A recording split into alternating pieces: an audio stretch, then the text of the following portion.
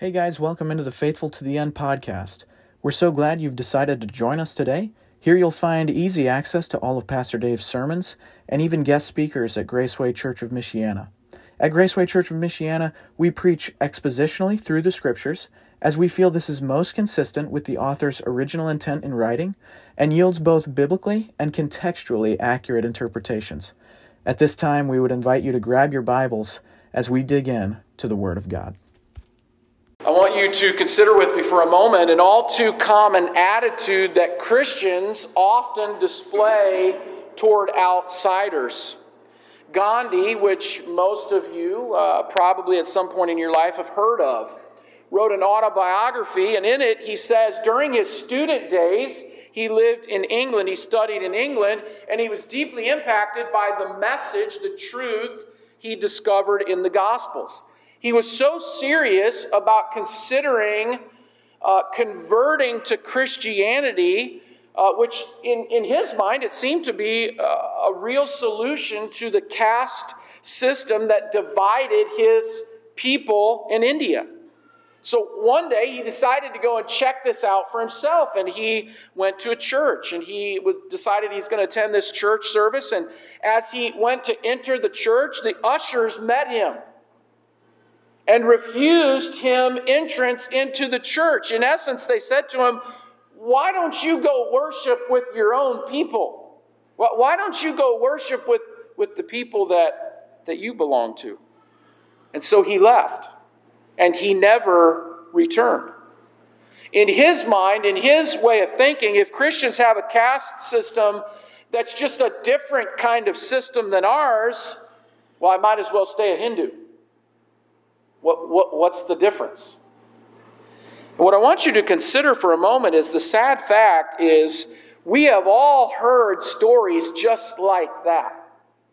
Somebody comes to engage the church and they're responded to like that. It's a heartbreaking story if you really contemplate it for a moment. A man who had a huge impact in his own country, and yet, while studying, longed to contemplate being a believer, but was turned away by believers. I've known church members, pastors, to express a similar attitude to particular groups of people. And folks, let's be honest, sometimes those in the church, they express that kind of attitude when somebody shows up and just sits in their regular seat. Right? Yeah. Like, three of you got what I just said. You know what I mean? Somebody's in my seat. Hey, can you move? I remember that in college. Going to a church, visiting a church, and somebody walks in and they say, "You're in my seat." Oh, I didn't know they were for sale. You know? This is a wrong mentality on our part, right? So we have to be careful of this. We have to guard our own hearts. And truthfully, I want you to consider for a moment, and I want us to think before we dive into this, I want to set some perspective. Because I'm going to be frank with you, I don't know that I would have preached this message, certainly not in this way, 10 years ago. My mind wasn't on this path. I wasn't thinking this way, right? But in some respects, this text is dealing with discrimination. It's dealing with biases that whether we like it or not, every one of us has. So I want you to think for a moment. How do you respond? How do you view a person that you come across who maybe has a tattoo or a lot of tattoos, right? Well, what if they have multiple piercings on their body? What immediately springs to your mind? What if you're introduced to a same-sex couple? How do you respond? What about somebody you meet that is a cross-dresser? Maybe you meet him in the grocery store. You run across them there. What's your response? Inside, what happens? How do you speak or act when you're introduced to somebody, hey, get this one, with differing political views than you, right? Does your skin start to crawl? You know, you think, boy, how do you not get it? You know? What about a new family that moves into your neighborhood and they obviously have very different religious preferences and background than you have? How does that immediately strike you? Oh no! The neighborhood's going down! Right? Have you been affected by, and I want you to think of this, have you been affected by elitism, exclusivism, discrimination? And truthfully, folks, it pervades our society. It does. Either inadvertently, or for some of us, maybe intentionally. We really are struggling in this area. The passage that we're going to look at declares that there is no wall that should keep genuine followers of Jesus from offering the gospel freely. Folks, the truth is this. It's not that we're to overlook sin. But remember, as Jesus engaged people on this earth, it wasn't you're a sinner and you're disgusting. It was there's hope for you to be rescued from your sin. And folks, to be honest with you, if you're not careful, sometimes we perceive in ourselves we're kind of above that. I've never lived that life. And so I'm kind of better than you. Right? If we're honest. And what I want you to note is, and believe it or not, we're going to see this theme through Acts for the rest of the book. This is going to come up over and over and over again. Because listen carefully to me. You think racism and you think discrimination is bad in 2021, 2022, 2023. You think it's bad today? You should have lived at this time. The literal hatred that existed between Jews and Gentiles, it was amazing. And before we're done, Peter's going to acknowledge it. Peter's literally going to say, it's not lawful for me to be in a house with all you Gentiles. And we say in our minds, what? That doesn't even make sense. But this is the place where they are coming from. And for all of us, we need to examine in our own hearts. Do I have those biases? Do I react that way? Even if I've trained myself not to let anything come out, what's happening in here? Right? Now, as we walk through this text, what I want you to note with me today is this. Jesus came to seek and to save the lost. You say, that's from Luke. Yes, you're right. Luke 19 and verse 10. Remember who's writing Acts? Luke. His theme in many ways, it didn't change. He's not altering from that. Jesus came to seek and to save the lost, including Gentiles of all types and all nationalities. So no matter who you are today, Jesus came to save you, to rescue you. And he will, if you'll turn to him, if you'll trust him. So remember the context of Acts. This is the second book. It's the second longest book in our New Testament, the second book of Luke, the continuing story of Jesus. He reiterates that in the very first verse. This is the ongoing story of all that Jesus began to do and to teach. Here we go. That continuing story happens through his followers, through believers. It's continuing today through us, believers, followers of Jesus. This chapter, if you remember, we began it last week. It starts with the conversion of Paul. Now we have the conversion of people in Lydda and in Joppa. We're going to have the conversion of Cornelius and many in his house, many in his family. That's going to be hugely significant in chapter 10. We are not going through the end of chapter 10. There's no way we'll make it, right? There's just no way we'll make it. So we're saving Peter's sermon and the filling of the Spirit at the end of the chapter. We're saving that for communion next Sunday. So again, as we walk through this, remember this, note this, observe this. Jesus came to seek and save the lost, including Gentiles of all types and all nationalities. No matter who you are today, Jesus can save you. And I hope today that he has. If he hasn't, he can today. So first thing I want us to note together is the ministry of Peter in Lydda and in Joppa. And I want to show you where this is in a minute. Luke, he goes on from the ministry of Paul, the conversion of Paul, the beginning of Paul's ministry in many respects. He goes from that back to Peter. And from there, we're going to be looking at Peter from the middle of chapter 9 all the way into chapter 11, 12. And then we kind of make a permanent shift to Saul, Paul. He'll change his name in chapter 13 for us a little bit. Here, he records two miracles that happened first in Lydda, first and second in Joppa. The first one in Lydda, and this is a region around Sharon. Now again, I brought you a couple of pictures. First, if you remember, this is where we've been looking the last couple of weeks.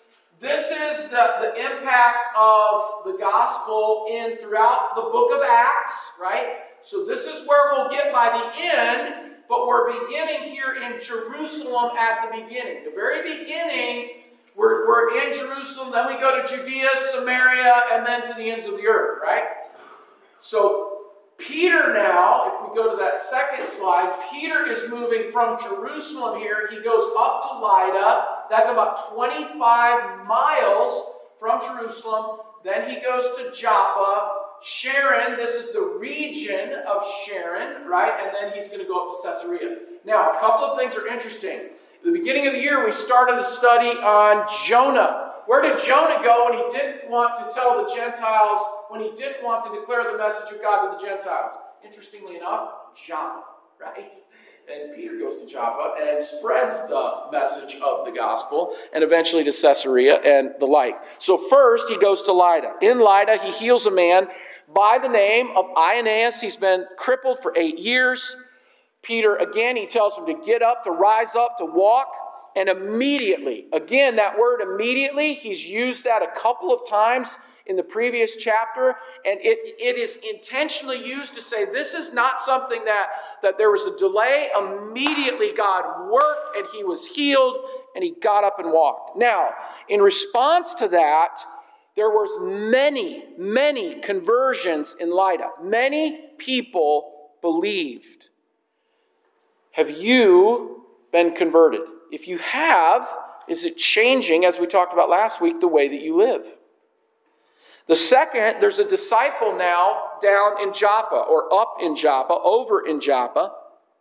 The disciple's name is Tabitha.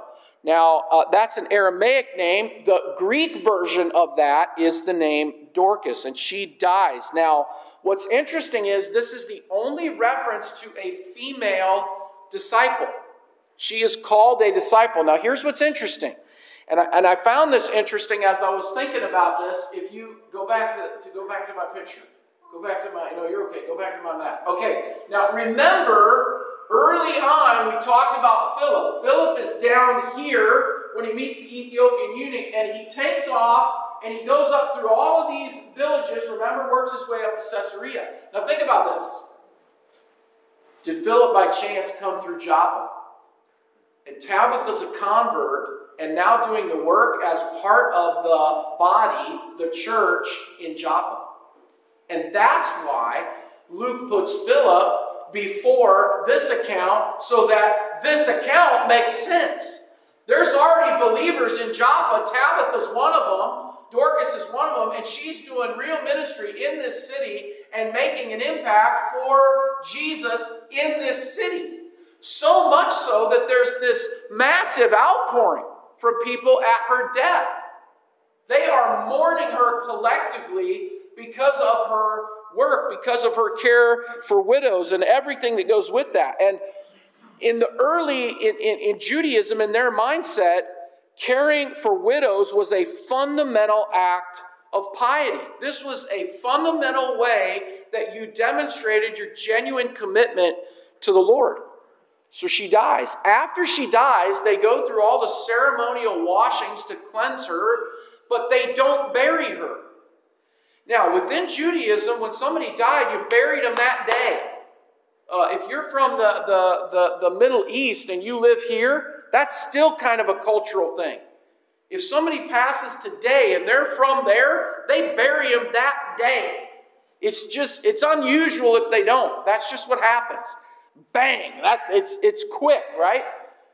But that's not what they do with her. They actually take her and lay her in an upper room. And they send for Peter. Why did they do that? We could almost argue that they are thinking in their minds, she could be raised. Peter could raise her, right? So they send for Peter. Peter comes. He goes to the upper room. And what I want you to observe through the whole thing, if you recall, Peter was one of the three back in Luke chapter 8, and we have Jairus' daughter. She's dead. She's laying on a bed in an upper room like this. And Jesus walks in, and what's he do? He clears the room. Everybody go out. Peter comes, and what's he do? He clears the room. Everybody go out, right? And then Peter prays. And then Peter says, Tabitha, get up. Tabitha, rise up, right? Now, all of this is similar to what Peter saw Jesus do in Luke 8. The way that Luke records this, it's almost intended as a reminder. It's intended, in a sense, Peter watched Jesus and did what Jesus did. And God raised Tabitha, just as he raised Jairus' daughter. And so he gets up and he raises her up, he helps her up, and she comes out and everybody is rejoicing. And what happens? The town of Joppa hears, and again, many believe in Jesus. Many turn. Now, in Joppa would be different than Lydda in this.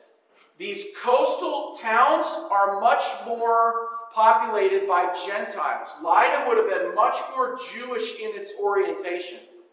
So Joppa is much more populated by Gentiles. And so in a sense, we have this message spreading even here to Gentiles.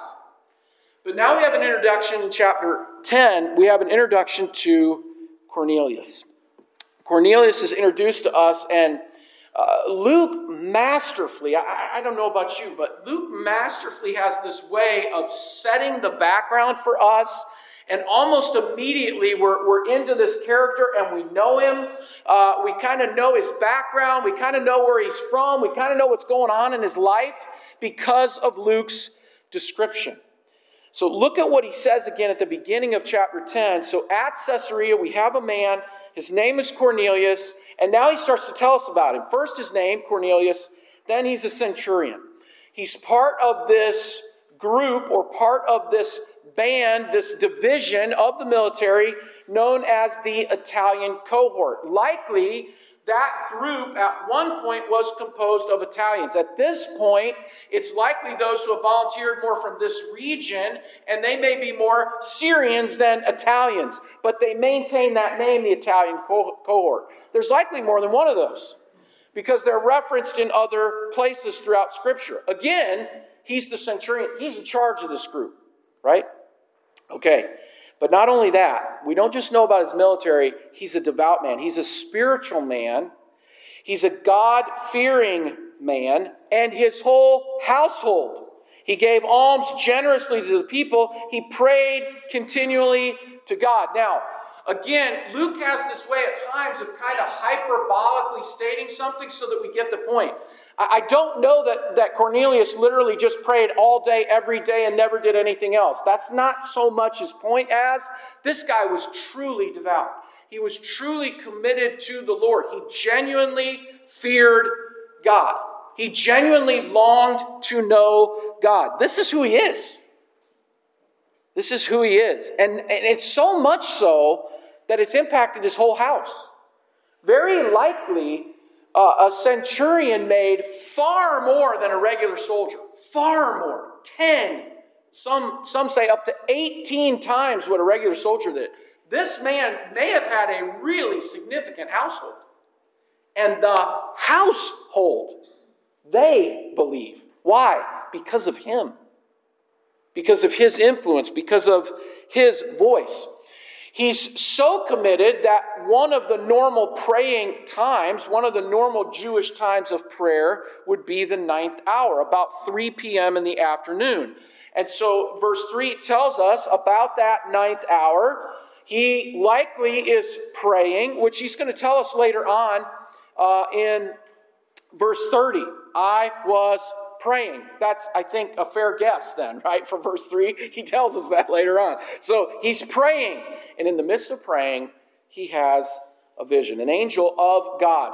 Note again, we've seen this throughout the book of Acts, an angel of God comes and communicates with somebody. Now remember, don't forget, prescriptive, descriptive, right? Prescriptive, you do this, this is likely going to happen to you. Descriptive, this is what happened.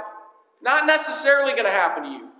Much of Acts, much of the account of Acts is that. It's descriptive. This is the supernatural way in which God is at work. Luke is just describing it. He's not prescribing. He's not saying, you need to look for visions. No, please don't do that. Please don't ever do that, right? God has spoken to us, Hebrews 1, through His Son, through the Word, right? So God is speaking to you today through the Word, not visions. Look carefully at Hebrews 1, 1-4. He says that. God formerly spoke this way. Today He speaks through the Word, right? That's why it's so important that we know, understand the Word, right? That's why we try and do a deep dive every single week. Morning and evening. Why? You need the Word. I need the Word. So that's how God is speaking today. But He spoke to Cornelius through this vision. The angel comes to him and he says, here's what you're going to do. Simon Peter's going to come, but you got to send some guys to go get him. Send some men to Joppa. Ask Simon Peter to come back. And so Cornelius calls a couple of his men, a couple of his trusted guys, 3, and he says, hey guys, here's what God just said to me. So this wasn't foreign to them. It wasn't as if they said, well, you've never talked about God before. What are you talking about? No, this was regular for them. They understood this. And so he tells them what happened. He says, now, go down to Joppa, and you saw it on the map. Go down to Joppa and get Peter. He's staying with a guy named Simon the tanner. He lives by the sea. Go get Peter and bring him back. Now, a couple of things are interesting. Number one, a tanner in the first century was somebody by trade that worked with dead animal carcasses. So, by its very nature, a tanner is an unclean job. A strict Pharisee would never have even entered the home of a tanner. Now, Peter is not a strict Pharisee. Peter is a fisherman. Peter is now an apostle. And so he stays with this guy. So the ceremonial laws, in some respects, are already not being quite honored as the Pharisees would have honored them, right? That's first. Second, again, note, Joppa is the place where Jonah flees so he doesn't have to spread the good news to the Gentiles. It's now the place where Peter is staying as he goes to declare the good news to the Gentiles. I mean, think about this. The Bible has these beautiful ironies and connections at times that only God can do, right? So this is the relevant question for us. Before we move to Peter's vision, relevant question for you. How do you respond to the Word? When God speaks, how do you respond? And folks, that is always a relevant question for us. What do you do with the Word? When the Bible is open, whether it's personally for you, privately, or publicly in a corporate setting like this, what do you do with the Word? Are you open? Are you listening? Folks, it's one thing to sit in a service and say, that's really good. It's an entirely different thing to go out and for what we address to impact the way we act, live. That's the purpose of the Word, is to change the way that we live. Is that happening in your life? What I find fascinating is Cornelius at this point is not a believer, and yet look at his response to the Word. He sees a vision, and he does exactly what God says to him in the vision. And for some of us, we might say, well, if I saw a vision, I'd do what it said. Would you? Really? Would you? I mean, in truth, God has supernaturally given us 66 books from over 40 writers. It all works together. It all makes sense. God has spoken to you pretty clearly in the Word. What do you do with that? Are you yielding to the Word. We must. So now we transition third to the vision of Peter. Peter goes up. It's around lunchtime, at least it is in America mindset, right? For the Jews in this time, they actually would eat a large meal in the late afternoon. But Peter, I think historically, actually was a fairly significant, stout, big guy. Not fat, big, strong. And so he's hungry. He is famished. He goes up on the roof, and in several ways, the 12 o'clock, the 6th hour of the day, that's not a standard Jewish time for prayer. So in some ways, what Luke is doing is setting for us kind of the piety, the commitment of Peter to the Lord. He goes up and prays not because it's time, but just because that's his relationship with God. As he's praying, he's hungry, they're making him something, and as they're making him something, interestingly enough, is something wafting up from the kitchen, and all of a sudden, Peter has this vision about animals. You know what I'm saying? Well, some commentators try and make that connection, and I do think it's interesting. He has a dream about food while he's waiting for lunch. I don't know about you. Have you ever had that? Some of you have that every Sunday morning, right? You know what I mean? You're dreaming about food because you're thinking about lunch. But anyways, he has this vision. The vision is a sheet. A sheet comes down. Now, as I told you at the beginning of the book, some of these descriptions, Luke is describing it the only way he knows how to describe it to us. The same as the flaming tongues of fire in chapter 2. How do you describe such a thing? Well, as best you can. You use the words you got. You try and make sense of it. So we don't know exactly what this looked like. What we know is this. There's all kinds of animals on there. And there's two kinds. Specifically for this account, there's two kinds that matter. Number one, there are clean animals on that sheet. What clean animals means is, in Leviticus 11, God gives very clear instructions as to what you can eat and what you cannot eat. What you can touch and what you can not touch, right? If you are a committed Jew. If you're committed to being a faithful follower of God. These are the animals you cannot touch. So we have those on the sheet. But we also have the ones who are forbidden on the sheet. Those are unclean animals. Now, it's imperative for us to understand something. If I have a clean animal and it comes in contact with an unclean animal, guess what happens to the clean animal? It's not clean anymore. It's now unclean, right? So if I have a clean one, comes in contact with one that's not, can't use it either. It's now unclean. And there's a whole process of making that thing clean, or there is for us. I don't know if you can do that with an animal, right? So once it's unclean, you can't touch it. So there's two issues with this sheet when it comes down. Number one, there's unclean animals on there. Number two, even if Peter's going to eat one of the clean animals, guess what? They're now unclean because they're on the sheet with the unclean animals, right? There's nothing there. Peter can't touch anything there. It's all off limits. Now, to make this more concerning, a voice says, "Rise, get up, Peter, and kill something on the sheet and eat it."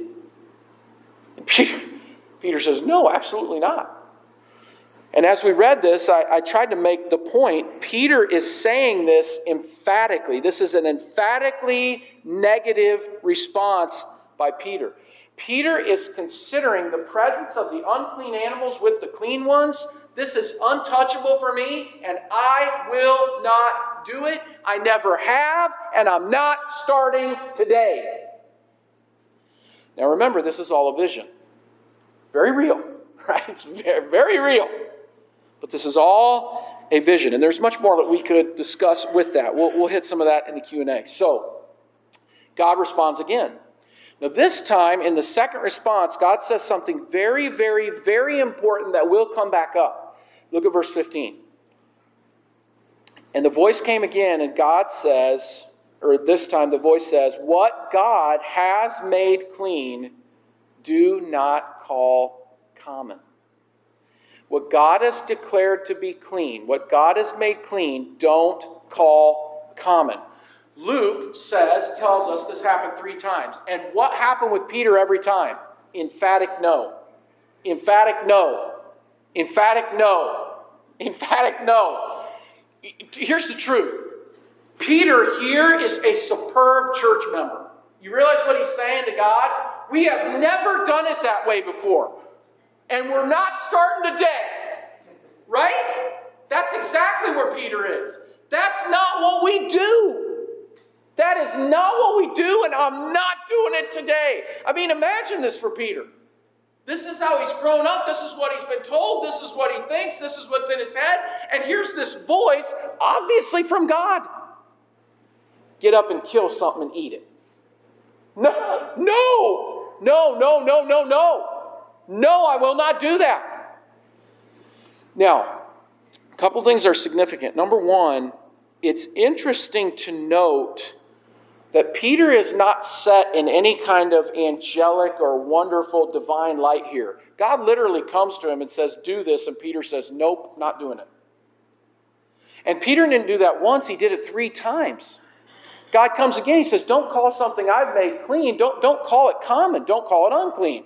Peter says, nope, not eating it. No, no, no, no, no. Now, that's significant in this sense, and it's important for us to grasp this.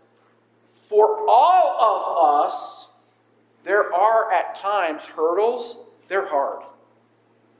There are biases for us. They're hard. Listen to me. That doesn't excuse not obeying.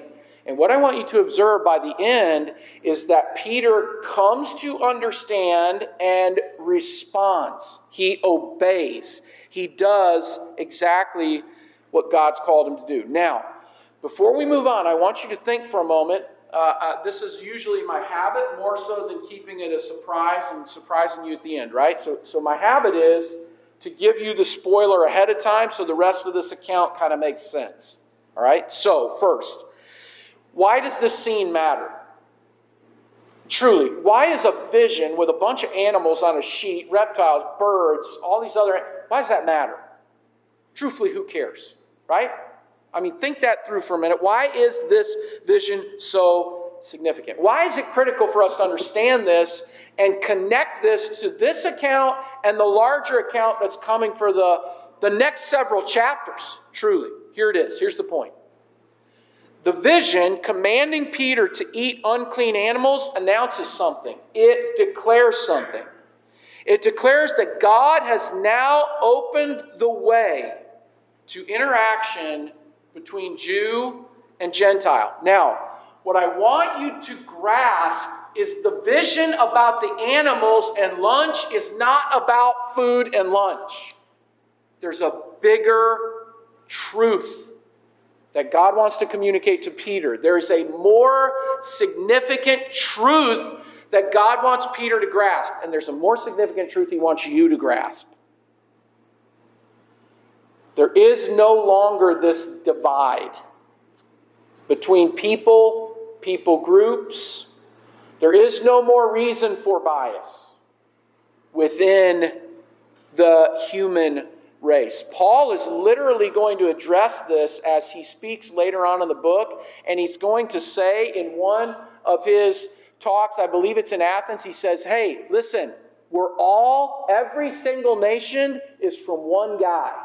We're all one people. Now, for some of us, we may say in our mind, well, that's not true. There's races. No, not according to Scripture. We all come from the same guy, right? Adam. So, it's imperative that we see the breaking down here of barriers, biases. That gets undone here. And that is so significant because guess where it leaves you if it doesn't get undone? On the outside looking in. This opens the way for you and for me as followers of Jesus. So Peter's going to go on to fully expound this later on, and we'll get there in a minute. Chapter 11, he's going to come back to it again. When he goes to Jerusalem, he's going to bring this vision back up. He is literally going to explain the opening of the gospel to Gentiles through this vision. In chapter 15, when they have a big discussion about it, the whole church in Jerusalem, all the apostles, and James speaks to it, guess what Peter's going to bring up? This vision. This vision sets the tone for opening, relieving, undoing all the barriers that have always been there between Jew and Gentile. And much of our New Testament, many times, Paul addresses this, Ephesians 2, remember that? Ephesians 2, 11 to 22, he says, look, there shouldn't be anything between Jew and Gentile. That should not exist anymore. God has undone that. How? When? Here. Right here.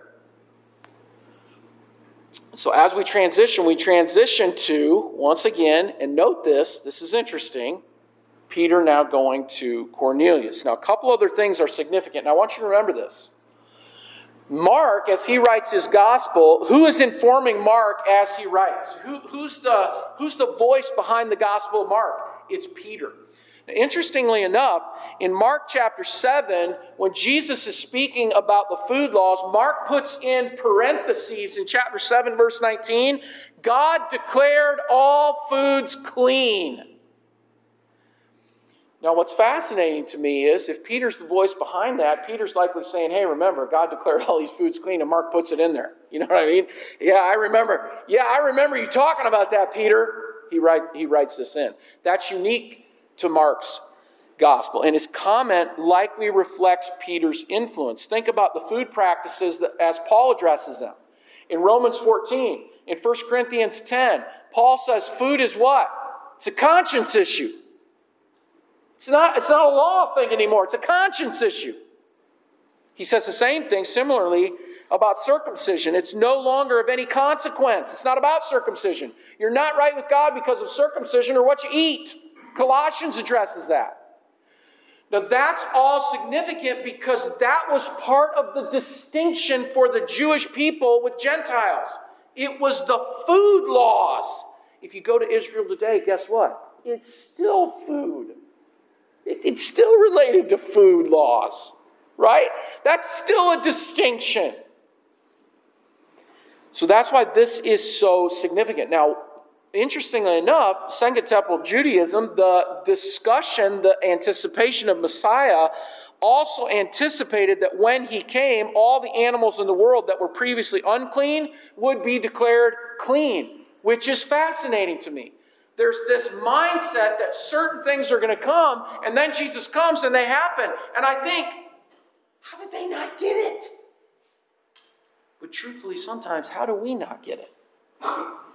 Right? I mean, folks, honestly, at times, we're as blind as they were. Because it's not what we do. It's not the way we do it. That's why the Word is so important, to understand, so it can reshape and reorient the way that we think. Okay, so look with me.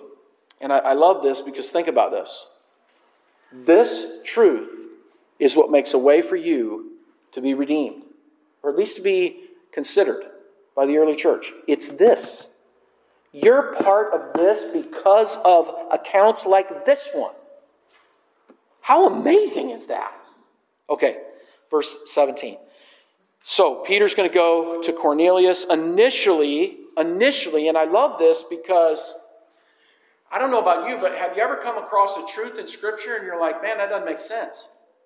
I know there's something there, but that doesn't make sense yet. I can't figure it out. I don't know what's going on. Guess what? Peter, God speaks to Peter, and Peter is, verse 17, he's perplexed. Verse 19, he's pondering, right? Peter is really working this thing over in his head. What does this mean? What is going on with this, right? That's where Peter's at. So he's confused, he doesn't understand, he's pondering. Well, these guys show up, and Peter is so still kind of entranced with trying to figure this out. The Spirit speaks to him and says, hey, there's 3 guys at the gate looking for you. Go out there and greet them, right? which I find fascinating. Peter, I guess his wife wasn't there to tell him that, because that's what usually happens when somebody shows up at our house, right? Hey, Dave, you need to go greet those people, Well, here, the Spirit does that for Peter. Hey, go greet these guys. Peter invites them to stay with him, and they tell him the whole scenario, what has happened, the vision that Cornelius has, who Cornelius is. Now, all of this is interesting because look down now at the end of verse 23. So the next day, Peter, he rose and he went away with them, and some of the brothers from Joppa accompanied him. Now, I find that interesting. First of all, there's already believers in Joppa. So some of the believers in Joppa, they say, hey, Peter, we're going to come with you. Who? How many? 6. Now listen, 6 come with him, including Peter. That's 7. There's 3 that came to get Peter. That's 10. Listen, that's witnesses. These are witnesses to what's going to happen, to what did happen, to what God's about to do. These are witnesses. And the witnesses are telling Luke, who likely, he was not there, but he heard the story. And he records it for us, right? From the witnesses, which is amazing. Verse 24. And so on the following day, they entered Caesarea, so it took them another day to get there. And Cornelius, he's expecting them. And he's so excited. He's called together relatives and close friends. He's got a house full of people, right? They're there. They're ready to meet Peter. They're excited to meet Peter. And so when Peter enters, Cornelius, he met him and he fell down at his feet and he worships Peter. And Peter lifts him up and he says, stand up. I too am a man. And I want you to note this. This is small, but it does need to be noted. When men accept undue worship and praise, we're in trouble. And you're in trouble if you listen to him. Because when Peter gets that, what's he say? No, you got the wrong guy. God deserves that. Jesus deserves that. Not me. Stand up, bud. Stand up. You don't worship me. I'm not worthy. He goes on, verse 27. And as he talked with him, Cornelius, he's talking with Peter. He went in and he found many persons gathered, and he says to them, this is Peter. Now think about this. Perplexed, pondering. Look at what Peter says. Verse 27. Look at the 28. And he says to them, you yourselves know how unlawful it is for a Jew to associate or to visit anyone of another nation. But God has shown me that I should not call any person common or unclean. Stop. Peter figured it out. You see? Peter got it. The food dream is about the Gentiles. And I'm not supposed to call them common or unclean anymore. Now, Peter's going to expound that in the verses to come, verses 34 and following, and we'll get there. There's no way we could touch it today, which all of you already know, right? There's no way we're getting there today. But this is Peter's response, and this is his conclusion from verse 17 and 19, now down to verse 28. He got it. The 2-day trip, the staying overnight, the travel, he got it. And truthfully, this is how God works. Sometimes we're thick. I am. Probably you are, if you're honest. If you're not honest, okay, you're not thick. But you are, right? So am I. Peter gets it, and he obeys. And that's the key. When you get it, do you obey? Verse 29. So, when I was sent for, I came without objection. I asked then why you sent for me. And I'll tell you, I can't fathom hearing this. Right? Listen to what Cornelius says. And Cornelius says, okay, 4 days ago, here's what happened. About this hour, I was praying in my house at the 9th hour, and behold, a man stood before me, an angel in bright clothing, and he said, Cornelius, your prayer has been heard, and your alms have been remembered by God. Send therefore to Joppa and ask for Simon, who's called Peter. He's lodging in the house of Simon, a tanner who lives by the sea. So I sent for you at once. And you have been kind enough to come. Now, therefore, we are all here in the presence of God to hear all that you have been commanded by the Lord. Listen, can you imagine ever saying to a preacher in your life, we are all here to hear all that you have been commanded by the Lord. Can you imagine that message? Wow! Wouldn't you love that? I mean, I don't know that you would love that. I would love that. You know what I mean? Oh, tell us everything. You know? And Peter, we'll look at this next week. Peter lets them have it. Peter explains it to them. And they receive it into the chapter. And Peter goes back to Jerusalem, chapter 11, and he says, folks, this is real. This is for the Gentiles. And we need to be aware of that. We need to be thinking about that. And from there, that message continues to spread. It's amazing. It truly is. It's amazing. And it begins here with this vision with Peter. And this vision with Cornelius. So a couple of things to contemplate briefly as we conclude. Are you anticipating hearing from God? As you approach God's word personally, privately, corporately, are you anticipating hearing from God? And listen to me. Are you anticipating obeying? Do you think in your mind, as I engage with the truth, I want to hear it and I want to obey? God, will you strengthen me to obey? Folks, in truth, for many of us, as we approach the word, you know what our thought is? It's good that I'm staying awake. Is it? Is that enough? Is that God's expectation? I just want you to stay awake. Or is God's expectation that we would have the heart that Cornelius demonstrates here? We want to hear all that God has for us, and we want to do it. We want to obey it. We want to follow it. We want to understand it. Is that your heart as you approach God's word? Are you anticipating God speaking? Are you listening? Are you ready to receive it? God is at work. Throughout this entire account, God is at work. You can see it in every occurrence. In the healings in Lydda and Joppa, in the angel to Cornelius, in God speaking his vision to Peter, the Spirit telling him that 3 guests are there. God is hovering over this entire process. God is at work. And God is at work advancing the gospel message, the good news. Listen to me. God is still at work today. He is. Do you believe that? He's still at work in your life. He's still at work in this body. But folks, in truth, he's at work in bodies all over the world. Yesterday for us. Today. Tomorrow for us. The truth is, God is at work. Do you believe that? Have you seen it? Do you want to? Are you looking? In all 3 accounts, we have either Jews or Gentiles coming to Jesus. Why? Because Jesus came to seek and to save the lost. We have God-fearing people coming to know Jesus personally as Savior. Do you know Jesus today personally as your Savior? If not, you can. God is drawing men to himself, and he's doing that drawing work. He's doing it through Jesus. He's doing it through his life. He's doing it through his death. He's doing it through his resurrection, his sacrifice for sin. God is at work. Do you believe it?